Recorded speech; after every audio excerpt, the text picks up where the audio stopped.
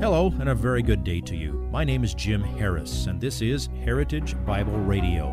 Heritage Bible Radio is an extension of Heritage Bible Church in Boise, where it's my joy to serve as the teaching pastor. Every day, we devote our radio time to studying a portion of the Word of God so you can know Him better through Jesus Christ and serve Him better through your local church. This week on Heritage Bible Radio, we take a 2-week break from the book of Acts. This week, our message celebrates the birth of Christ found in the Gospels of Matthew, Luke, and John. Please follow along with Pastor Jim as he delivers today's portion of this week's message entitled, Glory to God in the Highest. All of us at Heritage Bible Radio and Heritage Bible Church wish you all a joyful, Christ-centered Christmas. It was during the betrothal year that Jesus was conceived miraculously by the Holy Spirit. Joseph immediately took her into his household. Despite the questions and the shame that they surely would have received from all who couldn't possibly understand. I mean, can you imagine the conversations? Joseph, Mary is pregnant? Really? How'd that happen? Well, God did it. Right, Joseph. Can you imagine the gossip around the little village of Nazareth? But he took her in, and he kept her a virgin until after Jesus was born. So engaged or betrothed, that's still the proper word to describe that relationship. The gossip tongues surely were flying, and then Joseph and Mary conveniently leave town, and they don't see him for several years, till after the baby is born, and the little diversion down to Egypt, and then they came back, and those things followed them, I'm sure, through their lives in Nazareth. Verse 6, while they were there, that is in Bethlehem, the days were completed for her to give birth. That means that the natural course of the pregnancy wound up coinciding with God's perfectly chosen time for the birth of His Son. If you've been with Scott Basolo in the study of Daniel on Wednesday nights, you understand the spectacular significance of Galatians chapter 4, verse 4. When the fullness of time came, God sent forth His Son, born of a woman. It was exactly the predicted time. God and only God knows the end from the beginning and reveals it to us sometimes in advance when it is for our good. Then verse 7. And she gave birth to her firstborn son, and she wrapped him in cloths and laid him in a manger because there was no room for them in the inn. Now, firstborn is a very important word in light of some of the things that have been made up about Mary, some of the mythological traditions and superstitions.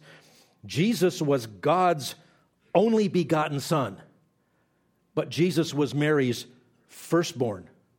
There were others. The Bible mentions at least 6 children born to Mary and Joseph after Jesus by natural means.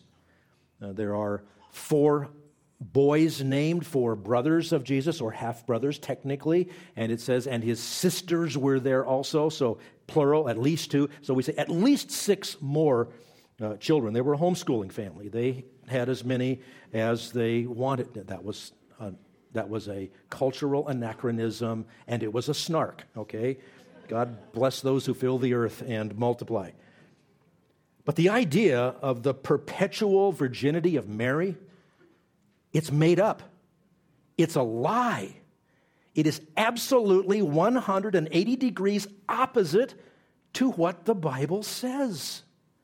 If you believe the Bible, you cannot believe that that's true. It goes right along with the concept of her immaculate conception, that she was sinless. No, she wasn't. When Gabriel came and told her what was going to happen, among the things that she said, I read that my spirit rejoices in God, my Savior. The idea that Mary is a co-redemptrix who plays a role in our redemption, I'm sorry, that's part of Christmas, but it's not true. This is a glorious thing, but let's not add to it. She takes this precious baby, wraps him in cloths. Now, the King James translators took the liberty to call them swaddling clothes. It literally means bands of cloth, long strips of cloth. They were often used medically, and it refers to a system of skillfully wrapping up the baby to make sure he or she is safe and secure and warm and comfortable and kept calm. You can go on YouTube and find videos for how to swaddle a baby. And you may not remember it, but you may have been swaddled. You never know. Not recently, but took the baby, laid him in a manger because there was no room for them in the inn. A manger. What do they mean by that? Well, it's a feeding trough. It was the right shape, so it could be used something like a crib. Now, listen, I know we sang the song today. We're not going to execute church discipline on Christian for making us say this, but understand, a little Lord Jesus, no crying he makes, that's made up. That's not true. Crying for a baby, I mean, you know when a cry is a manifestation of sin. For a newborn, that's not sinful. That's like the gas gauge. It either tells you something is full and needs to be emptied, or something is emptied and needs to be filled. That's how they communicate. He made any noise. He might have said, "Dear sweet Mother Mary, I need a change." But I don't think that's how it went. There was no room for them at the inn. Well, if you've traveled 80 miles, you need a place to stay. Well, that would be the logical place, but Bethlehem was a small town. It was likely filled with other people traveling for the census, maybe even government officials as well, traveling as Joseph and Mary were for whatever reasons. But you can disabuse yourself of the notion that Joseph and Mary were destitute or homeless. Quite the opposite. Joseph was a righteous and responsible Jewish man, devout man, who in the betrothal period, he would have been saving up from his carpentry business to be ready for the marriage. They fully intended to pay their own way and to stay at the inn. I once got a letter from the president of a school that I once attended. It was a Christmas fundraising letter, and said, "Isn't it amazing how God used a homeless, unwed mother?" Wait a minute. Joseph took her into his home. She wasn't homeless, and she wasn't destitute. This was arranged by God. Well, it is assumed, because of the reference to the manger, which is a feeding trough, that this took place in some place where animals were kept. That's not too big of a stretch. A manger is just a long, open box or trough for animals to feed from, and in a pinch, it certainly could double as a cradle. I've known of people, being in a motel in the olden days before all these fancy, car seats and everything, open a drawer halfway, put the baby in, and, they don't fall out, you hope. It was just a makeshift thing because there was no room in the inn. Our cute manger scenes with animals all around focusing on Jesus, they're cute, but that's mythology. That's all made up. Now, there is one on my front lawn. I confess to that. It's a great way to visually think of the fact that the King of Kings and Lord of Lords humbled himself and came as a baby laid in a manger. The amount of speculation that has taken place around these few words here is absolutely astounding. No, we don't know what the innkeeper said. We don't know if any animals were present when Jesus was born. There is one rather popular theory among some of the commentators that it may have been that they were in a cave that was like an ancillary part of the inn. It was used for sheltering and containing the animals of the travelers who came to the inn, kind of like the RV parking for those who are staying at the inn. That theory began with a man named Justin Martyr, who was in the first century, 114 to 165 A.D. We don't know about that. You can be shown that place around Bethlehem, and frankly, when I'm in Israel, I really like the fields outside of Bethlehem. There's nothing there.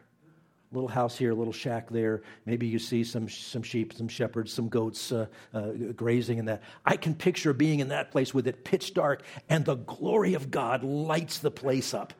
You go into Bethlehem and you want to see where Jesus was born, and somebody built a big gaudy church over it, and you can't recognize it from that. But we don't know exactly the place. This week I heard somebody repeat the alleged application. What does Luke 2:7 mean? And the application was, this Christmas, be sure you make room for Jesus. Now, I get the sentiment. Okay, don't ignore Jesus. But the theology behind that is abominable. Make room for Jesus implies move some things around in your life so that you can make space for him to occupy. You know, you move some furniture in your living room to make room for the Christmas tree, so move some stuff in your life to make a little room for Jesus. If you would like this message on compact disc, let me know and we'll send it to you. You'll receive the entire message, not just the portion on today's program. You can order by phone at 353-4036 or by writing to us at 7071 West Emerald, Boise, Idaho, 83704, or on the internet at hbc-boise.org. Heritage Bible Radio needs your prayers and your financial support.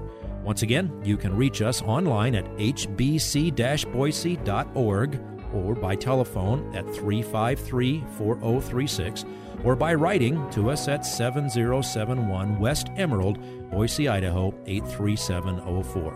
And if you need a church home here in the Treasure Valley, I hope you'll visit us any Sunday at 7071 West Emerald. For Heritage Bible Radio, I'm Jim Harris. See you next time. Bye-bye.